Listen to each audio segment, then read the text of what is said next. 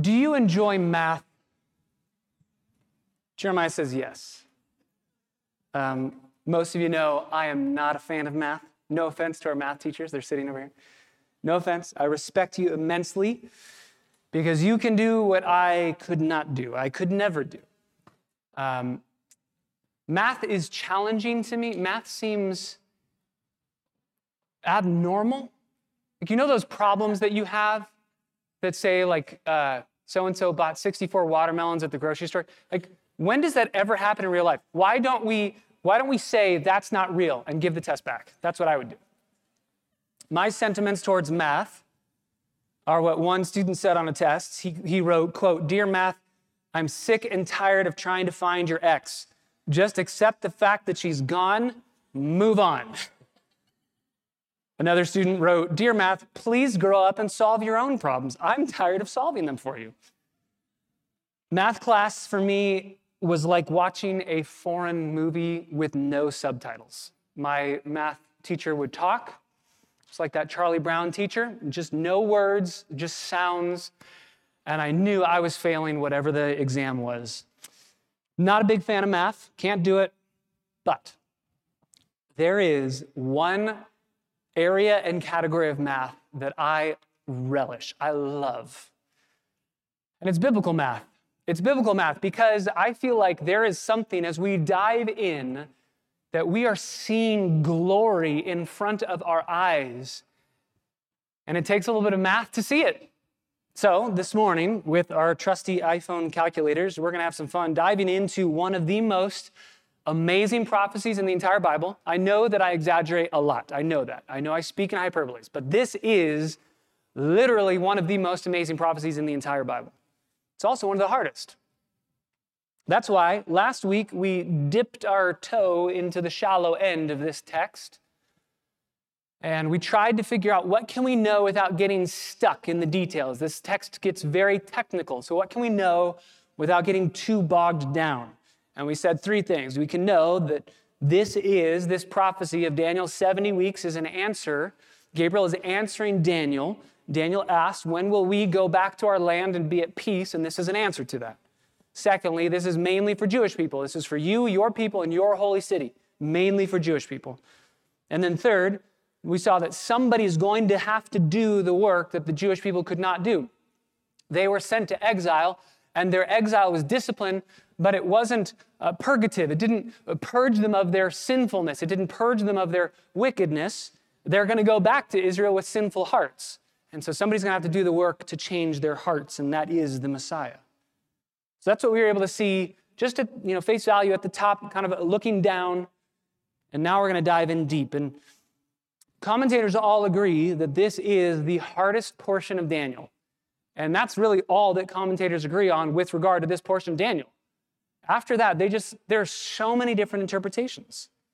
Alistair Begg says this, quote, "If you ever hear somebody say, this text is perfectly clear, Daniel's 70 weeks are perfectly clear, then you know that they haven't read the text at all." This is a hard text. Alistair Begg goes on to say, "I reserve the right to change my mind on these matters and my interpretations of them, maybe even by tonight." I love that. We're not talking about salvific issues in matters of interpretation. We're talking about a very difficult text that I think as we dive into it, we'll be able to gain some clarity, and then we'll see the implications for our lives. This is going to be a little bit of a different kind of sermon because it's a different kind of text. What I want to do is just walk through this text by asking questions. Normally, we don't really have to do the asking of questions. We've already done that in the study, and I'm just able to say, here's what the text says. I want to ask the questions together and answer them together. And really what I want to do is what I do every time we open the Bible. Every time you open the Bible, this is what we should be doing together. What does the text say? What does it mean by what it says? And what does that meaning mean for us? That's really Bible study. That's reading the Bible. What does it say? We're just making observations. We're going to ask questions. As we answer those questions, what does it say? Here's what it says. Okay, what does that mean? Now we're looking for authorial intent. Now we're looking for what did Daniel mean? What did Gabriel mean? What's the interpretation? And then we can't stop there because if we stop there, we've just gained knowledge. We haven't gained any transformation. So once we figure out the technical details, then we have to ask, so what? What does the text say? What does it mean? What does it mean by what it says? What does it say? What does it mean? And what does that meaning mean for us today? So if you have your copy of God's word, Daniel chapter 9 is where we are. And I want to read verses 24 through 27, ask God's blessing on our time, and we'll dive in together.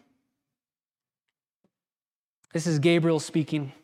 He says, verse 24, 70 weeks have been determined for your people, for your holy city, to finish the transgression, to make an end of sin, to make atonement for iniquity, to bring in everlasting righteousness, to seal up vision and prophecy, and to anoint the Holy of Holies.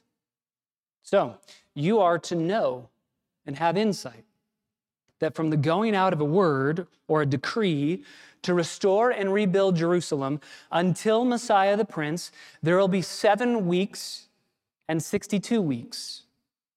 It will be restored and rebuilt with plaza and moat even in times of distress. Then, after the 62 weeks, the Messiah will be cut off and have nothing. And the people of the Prince who is to come will destroy the city and the sanctuary. And its end will come with a flood. Even to the end there will be war. Desolations are decreed. And he will make a firm covenant with the many for 1 week.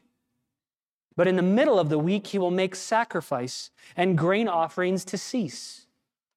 And on the wing of abominations will come one who makes desolate, even until a complete destruction, one that is decreed, is poured out on the one who makes desolate. Let's pray together and ask God's blessing on our time. God, we come to this portion of your word. It is no less significant than other portions because it is you speaking to us. It is no more significant than other portions because it is following the storyline of the Bible and pointing us to Christ, which all of Scripture ultimately does. It tells us the story of your redemption project, the purpose of redemption to reclaim a people for yourself. And so we read and we stagger.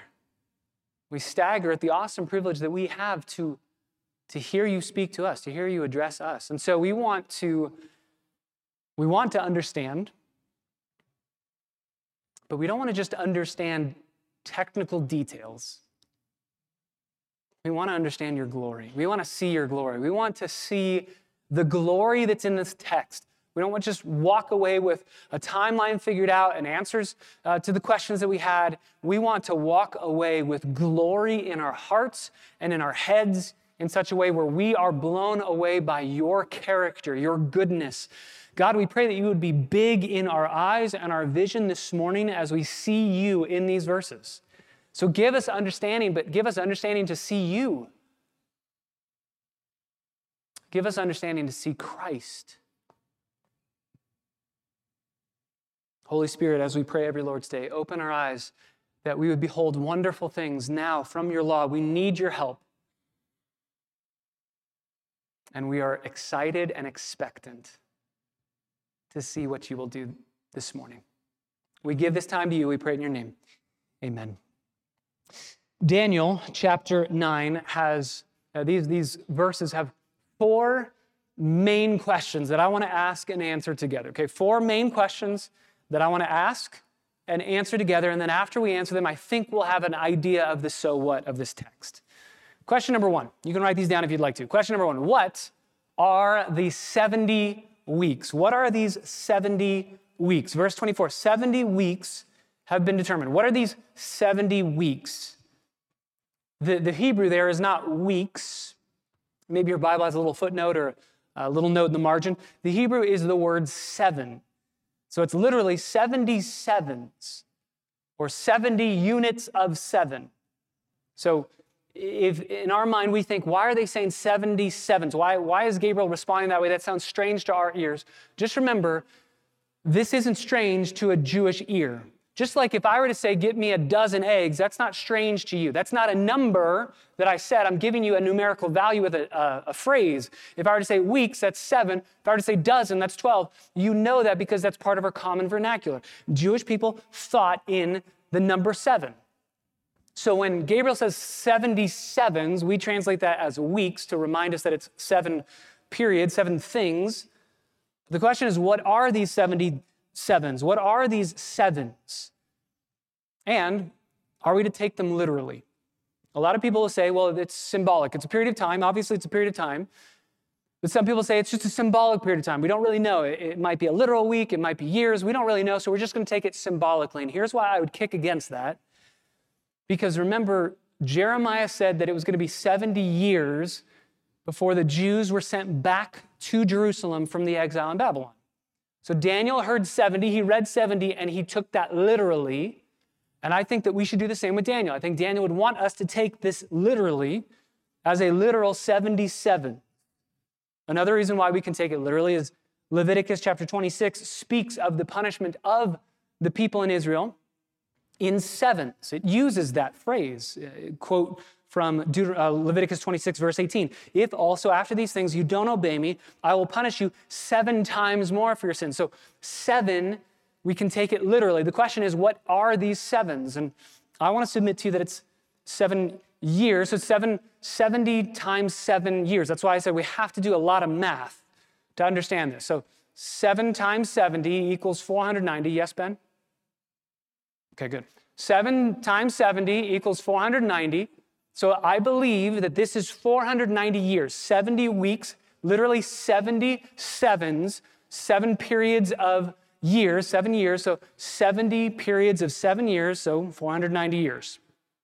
Again, if we pull back, here's what Gabriel's saying. Yes, Daniel, it will be 70 years, and then you're going to go back to your homeland. But there's 77s for the totality of God's plan for your people. You're going to go back home after 70 years, yes, but there's a lot more that God has planned for you. Don't just look at the short term. Daniel's saying, when are we going back to our land? It was 70 years, right? And that's why Gabriel says, yeah, 77s.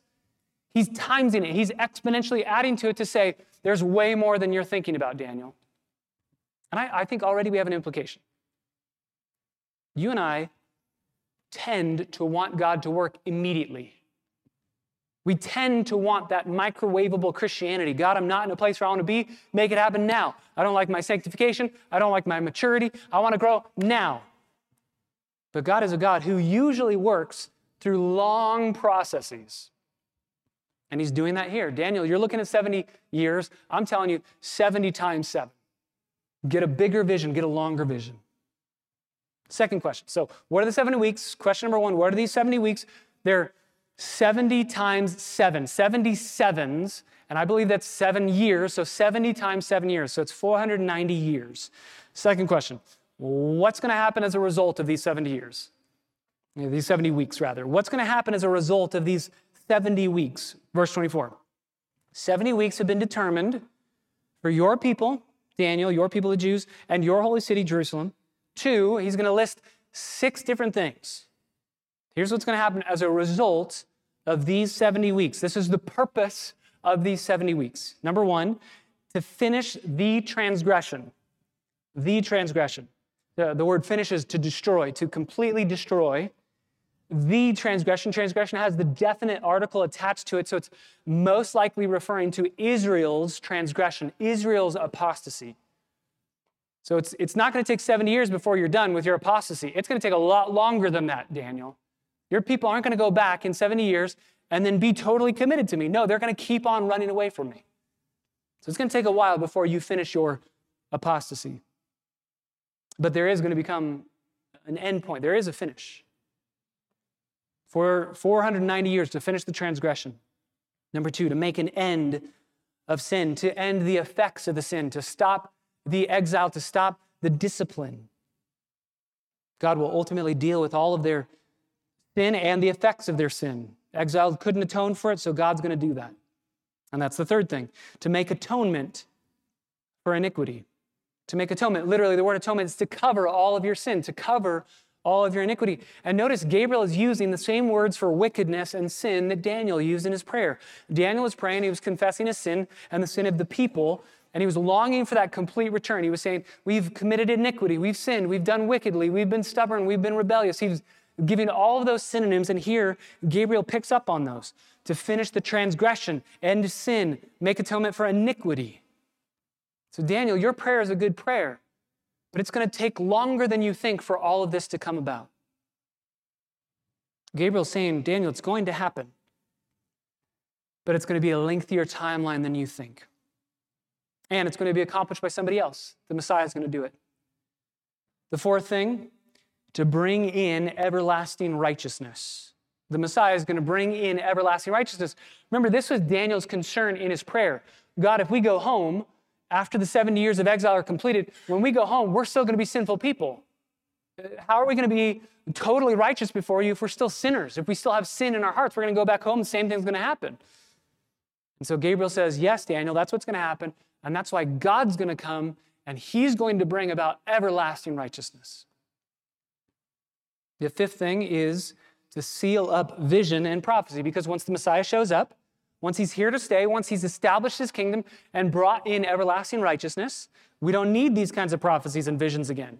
We don't need it anymore. I wonder, when Gabriel said that, if Daniel breathed a sigh of relief, because he's writing all these prophecies down, right? He's exhausted in doing it. And Gabriel says, there's coming a day when your job is gone. You're done. You don't need to prophesy anymore. There's going to be no more visions anymore. And finally, number 6, 70 weeks have been decreed to anoint the most holy place, or anoint the Holy of Holies. That's in the temple. So the temple's got to be rebuilt, which is what Daniel was thinking. Daniel was praying, are we going to go back to Jerusalem, have our temple again, be able to worship Yahweh again? And Gabriel's saying, yes, that's going to happen. But it's going to take longer than you think.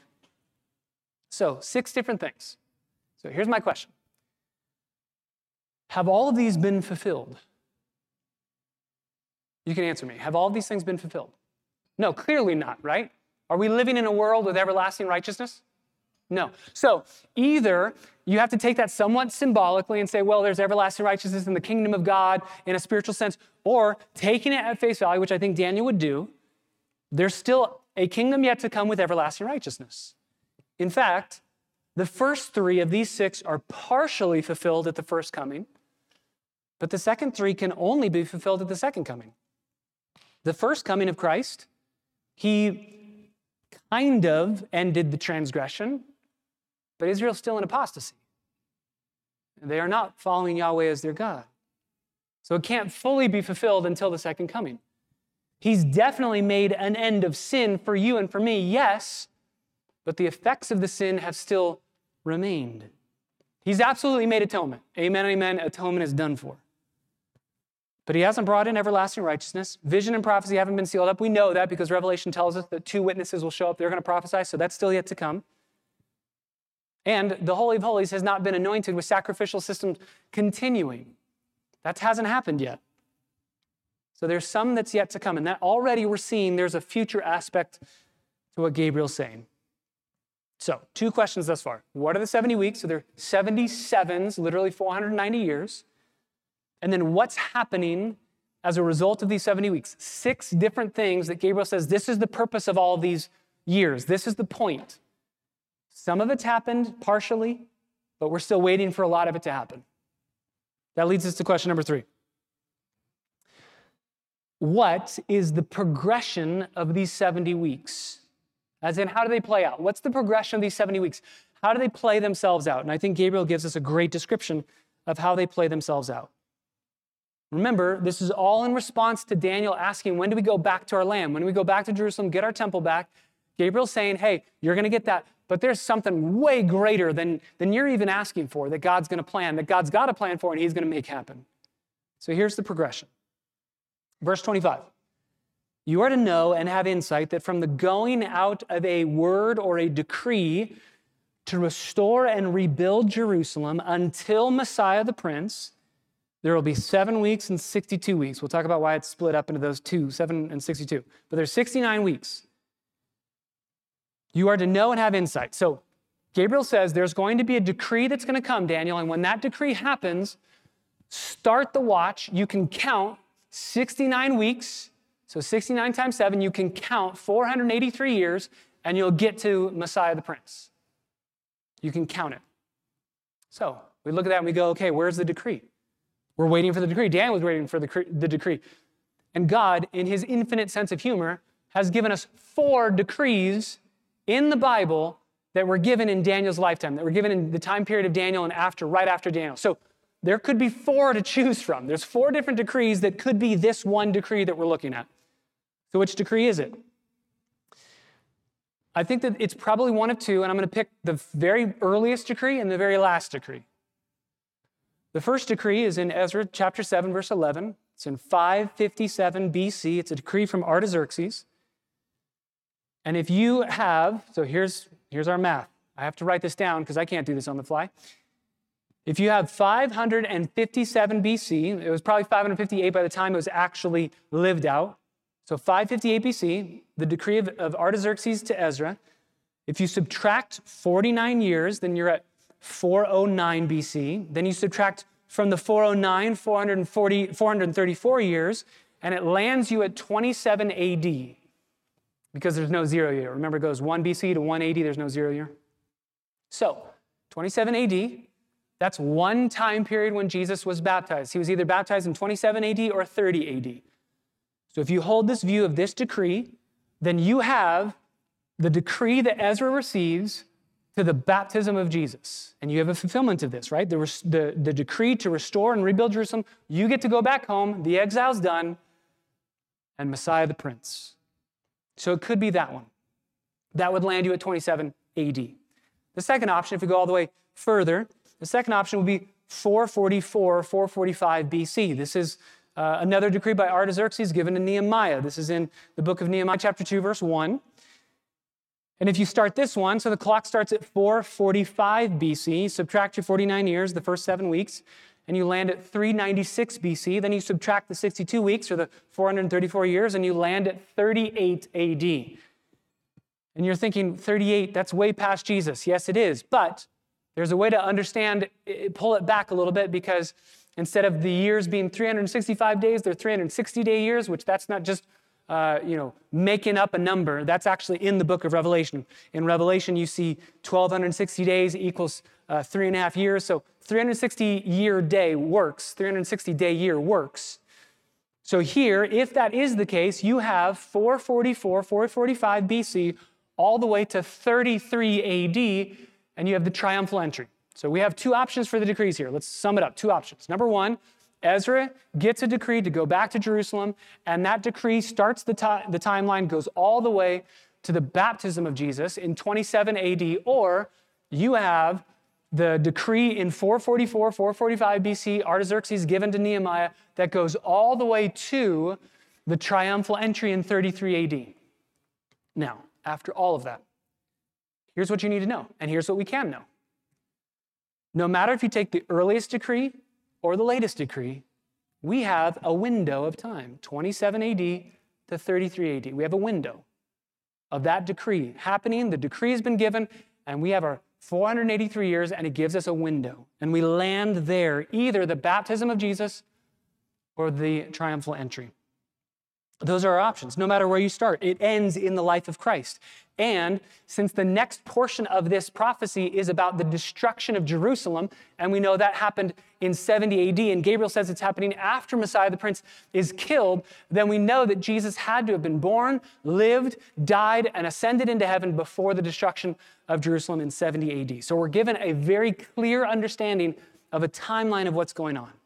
Jim Boyce says it this way: by whatever set of calculations you make, the point is that by the end of the 69 weeks of years, or shortly thereafter, the great work of the atonement of the Lord Jesus Christ for sin will be completed. That's it. And that's why Gabriel says, you're to know this. You can have insight.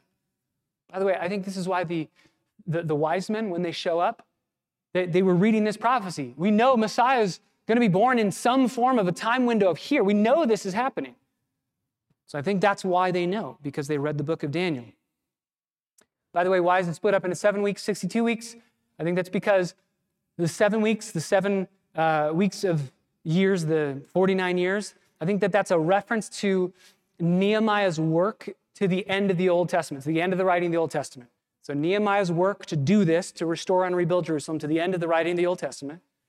And then the second group is the 434 years, which I believe goes from the close of the Old Testament to Messiah being cut off. But remember the original question. The whole original question in Daniel's prayer is, God, when are we going to go back to Jerusalem? And here's the answer. You're going to go back after this period of time, 483 years, you're going to go back and it will, middle of verse 25, Jerusalem will be restored and the temple will be rebuilt with plaza and moat. I don't know about you, when I hear the word moat, I think like medieval times. That's not the word moat here. The word literally is trench. It's referring to digging down the base of the wall. So you wanted a high fortified wall for your city so that people couldn't just climb over. So there were two ways to do that. You either build high or dig low in front of it. And so you usually did both. That's what this word is, the trench. It'll be built. It'll be fortified. But it will be fortified even in times of distress. End of verse 25. This is Nehemiah chapter 4 and Nehemiah chapter 6. Incredible opposition against the building of the walls in Jerusalem. So everything that Gabriel is saying has come true up until this point in verse 25. The decree went out. Messiah has come. The temple was rebuilt. And it was rebuilt during times of distress. And then after that, verse 26. After the 62 weeks, so the 7 weeks and the 62, the 69 years, the 69 weeks, the 483 years, after the 62 weeks, Messiah will be cut off. Literally a word for destroyed, killed, and have nothing. And then we're introduced to another group of people and another person. The people of the prince who is to come will destroy the city and the sanctuary. Now, some people go, well, prince, the word prince was used in verse 25 to speak of the Messiah, so this is the people of the Messiah. This is God's people. I would argue it can't be because it's saying that these people, God's people, are destroying Jerusalem and the temple. God's people didn't do that. Whether you take it church or whether you take it Jews, neither group of people did that. So these are a different group of people because this is a different prince. This is a prince who is to come. This is somebody yet to come. And the people that follow him, the people who are like him, the people that want to be like him in his evil ways are following after him and destroying the city. And that happened again in 70 AD. The city of Jerusalem was destroyed. The temple was destroyed. So in Gabriel's prophecy here, we have Gabriel saying, you're going to go back to Jerusalem. Messiah's going to show up. Temple's going to have been rebuilt. Messiah's going to show up. Messiah's going to die. And then after Messiah dies, the temple's going to be destroyed and Jerusalem's going to be destroyed. That's what we have so far. Regarding the destruction of Jerusalem, one commentator writes this, very helpful. During the long siege of Jerusalem in 70 AD, a terrible famine raged in the city and the bodies of the inhabitants were literally stacked like cordwood in the streets. Mothers ate their children to preserve their own strength. The toll of Jewish suffering was horrible, but they would not surrender the city. When at last the walls were breached, Titus, who was in charge of this siege, tried to preserve the temple. He thought it was so beautiful, he tried to preserve it by giving orders to his soldiers not to destroy or burn it. But the anger of the soldiers against the Jews was so intense that, maddened by the resistance they had encountered, they disobeyed the order of their general and they set fire to the temple. There were great quantities of gold and silver in the temple, which had been placed there for safekeeping. This all melted down and ran between the rocks and into the cracks of the stones. And when the soldiers captured the temple area, in their greed to obtain this gold and silver, they took long bars, pried apart the massive stones. Thus, quite literally, not one stone was left standing upon another, just like Jesus had said. The temple itself was totally destroyed, though the wall supporting the area upon which the temple was built was left partially intact, and a portion of it remains to this day. You know, it's the Wailing Wall, the Western Wall. But Gabriel says, Daniel, you're going to go back. Jerusalem will be rebuilt. The temple will be rebuilt. Messiah is going to show up. Messiah is going to die, and the temple will be destroyed. And then he says this. This is where he's going to make the telescope go out a lot farther for us. At the end of verse 26, he says, at its end, middle of verse 26, at its end will come with a flood. Its end will come with a flood. It, meaning Jerusalem and the temple. That end of Jerusalem and the temple will come with a flood. It will be flooded with people, flooded with a war zone. It will be destroyed. But then he says this, even to the end. Not its end, but the end. I think this is a different end. I don't think this is the ending of Jerusalem and the temple because he says that's going to happen. And then he says from that point forward all the way to the end of the age, the end, all the way to the end. There's going to be war and desolations are decreed. So now he's gone from, let's stare at 70 AD, and he goes, you know what, Daniel, you're going to get your temple back, you're going to get your city back, and then it's going to be destroyed. And then you're not going to get it right back, and it's going to be another war zone all the way to the end. It's going to be absolute destruction. So we ask the question, what is the progression of these 70 weeks? How do they play out? And I think the answer is, when the decree is given, either from Artaxerxes to Ezra or Artaxerxes to Nehemiah, you can start the stopwatch 483 years all the way to Messiah, either his baptism in 27 AD or his death or the triumphal entry in 33 AD. Those are our options. Either way you land in that 6-year window of time. God's going to work that out. In the middle of that time period, the temple will be rebuilt under distress. The city of Jerusalem will be rebuilt under distress. And then after Messiah is killed, the temple will be destroyed by the people of this prince who is yet to come. So, that's a lot. It's technical. Here's one thing we can know right off the bat, one implication. God knows and has a time frame and a time period to the very day for everything that's going to happen. I was reading in my Bible reading plan for this year, going through Exodus. God says in Exodus to Moses, hey, it's been 430 years to the day. It's in there, to the day. He says, I prophesied, I told Abraham that was going to happen. You are my people. You're going to get this land, but you're not going to get it right away because it's going to take a while. It's going to be 430 years. And God says to Moses, hey, it's 430 years to the day. I told you it was going to happen, and it happened. We can trust in God's sovereign control over all things. Finally, one last question. What is this last week? When is this last week? And what happens in it? What is this last week? Verse 27. So we've covered verse 24, 25, and 26. Now we get to the 70th week of Daniel. We get to this last week. What is this last week? When is this last week? And what happens in it? So we've got one last week, verse 27. He will make a firm covenant with the many for 1 week. One more period of 7 years. We have three main options. Either this 70th week began immediately after the 69th week, or it's not a literal 7 years, it's just a symbolic measure of time, or it's a literal 7-year period that's yet to come. So let's take those in stride. Number one, is the 70th week of Daniel right after the 69th week? So remember, what happened at the end of the 69th week? Messiah was cut off. So therefore, if the 70th week happens right after, so we're in 33 AD. I believe Jesus died in 33 AD. Some people believe 30 AD. Both work. I think it's 33. I could tell you why later. But 33 AD, if we have 33 AD, and then we have 7 years, we're up to 40 AD, nothing happened in 40 AD. Nothing happened. So all that's being described in verse 27, most people who would take this happening right after Jesus died would take it as the destruction of the temple in 70 AD, but that's 70 AD, not 40 AD. So it can't be the 70th week happens right after the 69th week. In fact, I think you can prove that in the text. Jesus doesn't die at the end in the 69th week. He dies after. So 69 weeks have happened, 483 years have happened, and then a pause. There's a gap. There's a break. Jesus dies. And then the 70th week starts. Jesus doesn't die at the end of the 69th or the beginning of the 70th. They happen, they're bookends to his death. So I think there's a gap. I don't think it happens right after. Secondly, I don't think it's symbolic. There are some people, and again, these are all brothers and sisters in Christ. This is not a hill to die on. There are some people who would say that this is now a symbolic period of 7 years. It's not actually 7 years. It's a symbolic period of time.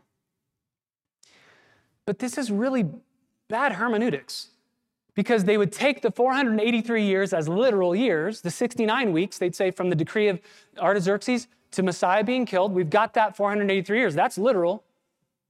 And then they'd go, but this 7 years, that's figurative. That doesn't work. That doesn't work in hermeneutics, in Bible interpretation. You can't just switch your hermeneutic. Gabriel, if he were standing here, he'd go, that's not what I said. You can't take one literal and then just switch the next one to make it figurative. You can't do that. So if we're going to take the first literal, the 483 years, which we should, the next is going to be literal. So I believe that the 70th week of Daniel, verse 27, is a period of literal 7 years that's still in the future, that's yet to come. Here's a couple other reasons why. Number one, we already talked about this. The 6 goals that were stated in verse 24 haven't been completed yet. We're still waiting for those things to happen. Number two, the person who affirms this covenant, verse 27, he's going to make a firm covenant.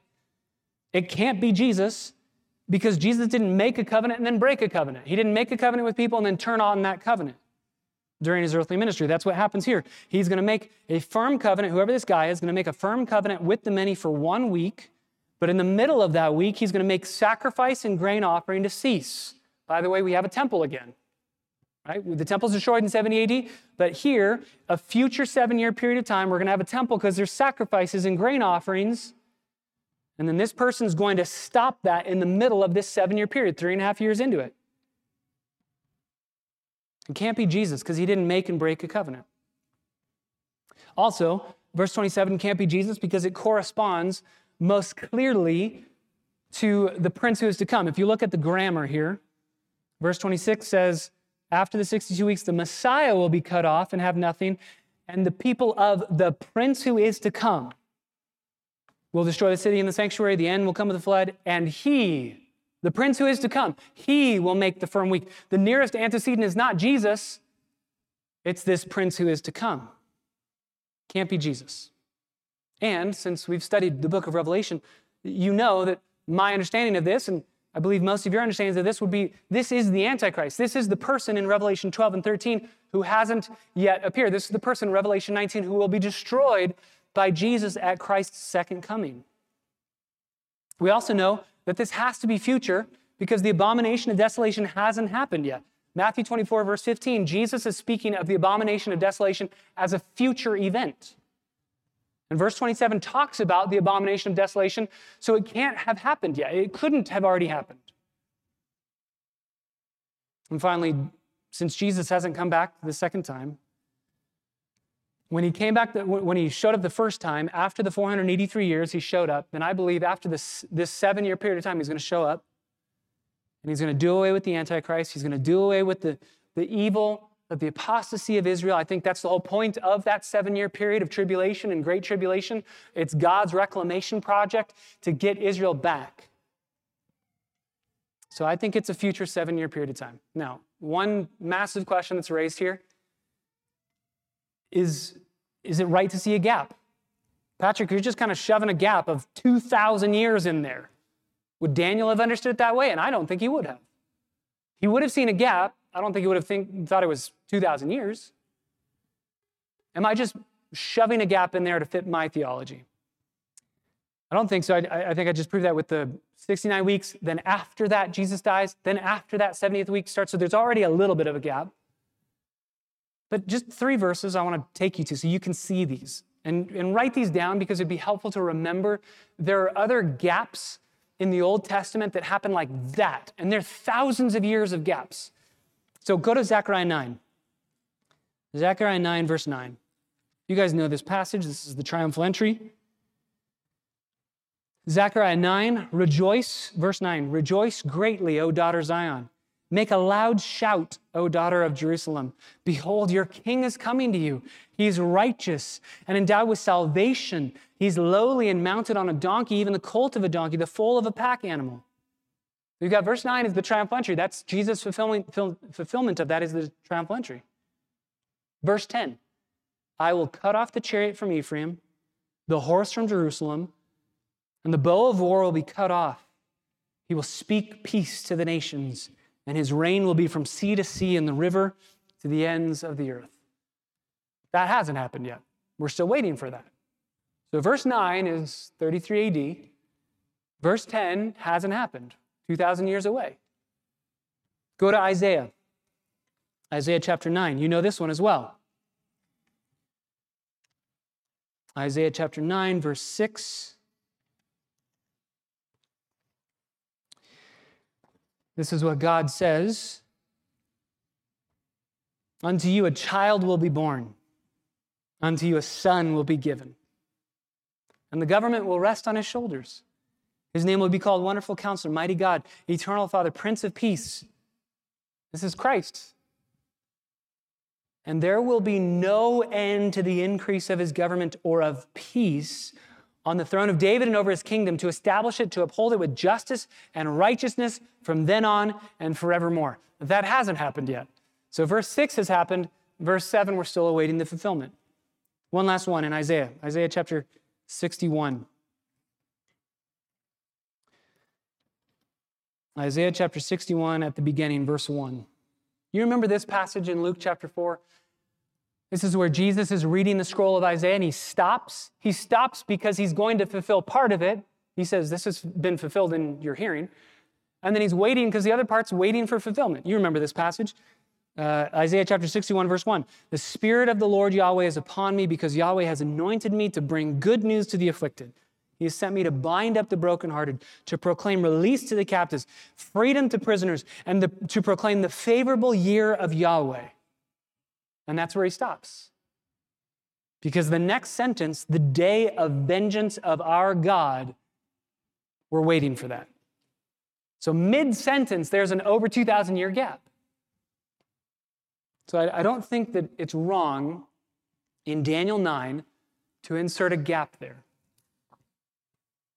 I think it's seen in other verses in the Old Testament.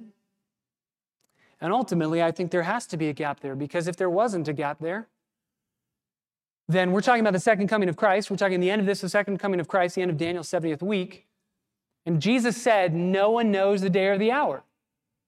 But if there wasn't a gap, if it was just 490 years from the decree to the day, there would be a lot of people who would know the day or the hour. There has to be a gap. Why? Why is there a gap here? Because remember who this prophecy was given to.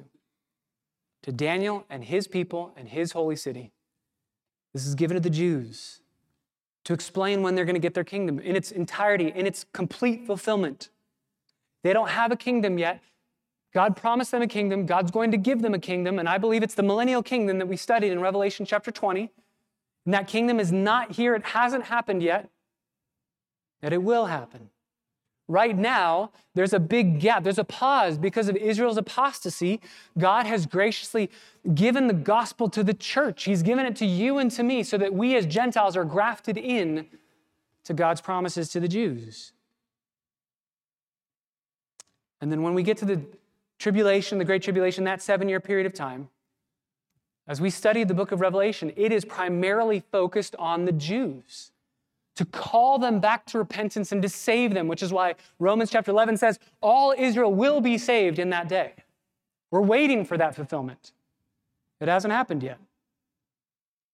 But the 70th week of Daniel, otherwise known as the Great Tribulation that Jesus talks about, otherwise known as the time of Jacob's trouble or the day of the Lord, all of these phrases that the Old Testament uses that Jesus picks up on, they're all describing when God will press play again. Pause is over with the Israelites, with the Jewish people, and God's going after them to grab their souls and to bring them to himself.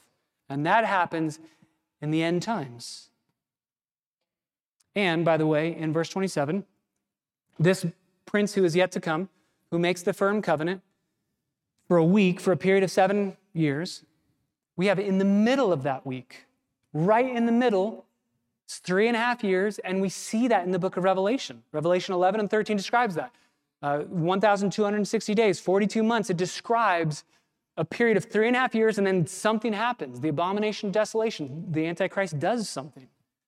Even Daniel, we saw it in Daniel chapter 7, verse 25. Times and half a time. 3.5. So, after the 483 years, the first 69 weeks, at some point during the ministry of Jesus, Israel's prophetic clock stopped ticking. Shortly after their rejection of Messiah, when they put him to death, the city of Jerusalem is destroyed, the temple is destroyed, the Jews are scattered. But God says, you're not done. There's going to be a 7-year period in the future when the events of verse 27 will unfold, and God will finally finish his plan with his people Israel. 4 questions. What are the 70 weeks? There's 77s, 490 years. What will happen as a result of those 70 weeks? Those 6 things that are given in verse 24, many of which have not happened yet. What's the progression of those 70 weeks? It starts when the decree is given either to Ezra or to Nehemiah. The middle, the 69 weeks end, 483 years end at either AD 27 with the baptism of Jesus or AD 33 with the triumphal entry and then the death of Christ. Then we have the destruction of the temple of Jerusalem in 70 AD.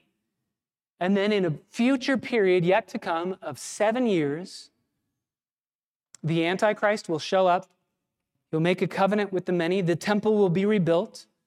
Sacrifices will continue. Peace will be given. And then he's going to break that covenant in the middle of that week, 3.5 years into that period of time.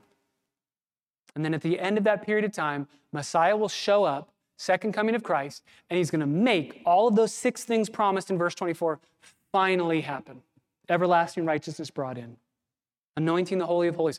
The temple is going to be rebuilt, and he's going to rule and reign from it. So, that's the explanation with those 4 questions. Now the so what? I think there's 3 realities that we can walk away with, 3 implications, 3 points of application that should land heavy on us, even though that was a bit technical. Number 1, be confident of God's plan. Be confident of God's plan. God holds the future, and it will come to pass exactly as he says it will. Brothers and sisters, the world does seem chaotic and out of order. It seems like a runaway train sometimes. Like we're on this runaway train and we don't know where it's going, when it's going to stop, and we're yelling up to the front. Is there a conductor up there? Is there somebody who knows where we're headed? This is God saying to you and to me, I know exactly where it's headed. Brothers and sisters, don't worry about all the technical details. This is God saying, I've got a plan. I know the end. You'll be safe. Think about everything that's prophesied. First of all, it's prophesied Messiah would come 483 years after the decree to rebuild the city, which is exactly when Jesus showed up. Secondly, it's prophesied Messiah would be killed. He was. Third, it's prophesied that he would eventually return and destroy the Antichrist. So that tells us he had to have been raised from the dead because he's going to show up again. And he was raised from the dead. We're told at the end of the age, the evil ruler is going to arise and persecute God's people. And we know that that's going to happen based off of Revelation. Messiah is going to return and destroy that evil ruler and establish his own kingdom. I mean, all of these things either have already come to pass in their perfection or we're awaiting their fulfillment in their perfection. So be confident. Be confident of God's plan. Let's not be lazy about the future. Let's not be worried about the future. Let's not be anxious about the future. Let's be confident about God's plan. Secondly, don't be afraid of the future. Don't be afraid of the future. We should be the most fearless people in the world. We should be, because of Daniel's 70th week. We know it's going to get bad. Daniel's telling us that. We know it's going to get a lot worse. But we know without a shadow of a doubt, brothers and sisters, take this with you. We know evil will never ultimately win. It won't. Del Ralph Davis says, a final ruler will exalt himself, impose his authority, forbid true worship, instigate idolatrous worship, and then run into the meat grinder of God's decree. Predetermined, on target, certain. Antichrist is going to look like he's ruling and reigning with nobody to stop him, and then God's going to show up and say, you're done. 7 years. Don't be afraid of the future. Don't be afraid of the short-term future or the long-term future. Evil will not win. God does. And finally, number 3. When we talk about be confident in God's plan for the future, and then don't be afraid of the future, where I want us to land is the glory that is hidden inside of this text. Did you see the crux of this text? Number 3, the third application is the glory of Messiah's death. Don't forget, in all of the fun of the mathematics and the timelines, and all the fun of trying to figure out all the technical details, and we did a lot of work this morning. But don't forget, the crux of this passage is verse 26, Messiah will be cut off. If Jesus didn't die, then we have no hope. And if he died and he stayed dead, then we have no hope. But if he died and he rose from the dead, and he's coming back, then it doesn't really matter what happens. We say that all the time on Easter Sunday, right? If the resurrection didn't happen, nothing matters. But if the resurrection happened, and since it happened, nothing else matters other than that, other than Christ. Don't forget, in all of the fun of diving into this text and trying to figure it out and all the technical stuff, this text is all about Jesus. It's all about Messiah coming once to give his life as a ransom for many, so that he could come a second time to fulfill all these 6 things given to us in verse 24, to call a people to himself, to give them a kingdom that he's promised to them, and to rule and to reign in everlasting righteousness. God, we thank you so much that you are the prince. You are the true prince. We have a prince that is yet to come, the Antichrist, literally the false Messiah. He's going to be an imposter. He's going to try to look like you, act like you. We will be able to see it. We'll see right through it. God, we know evil will have its day. Just like Jesus said, this is the hour of the power of darkness. Evil has been given a deadline. It'll have its day and then it'll be done. God, I praise you for the glory of Christ. The Messiah will be cut off and have nothing. The King of Kings and the Lord of Lords, who had all of heaven's praises, will have nothing, so that he could give us everything. All we can say is, hallelujah, what a Savior, and rest in your sovereign plan for us. Come what may, good, bad, whatever it is, you are ruling and reigning on your throne, and we love you and we trust you. We pray it all in the name of Jesus, our Savior. Amen.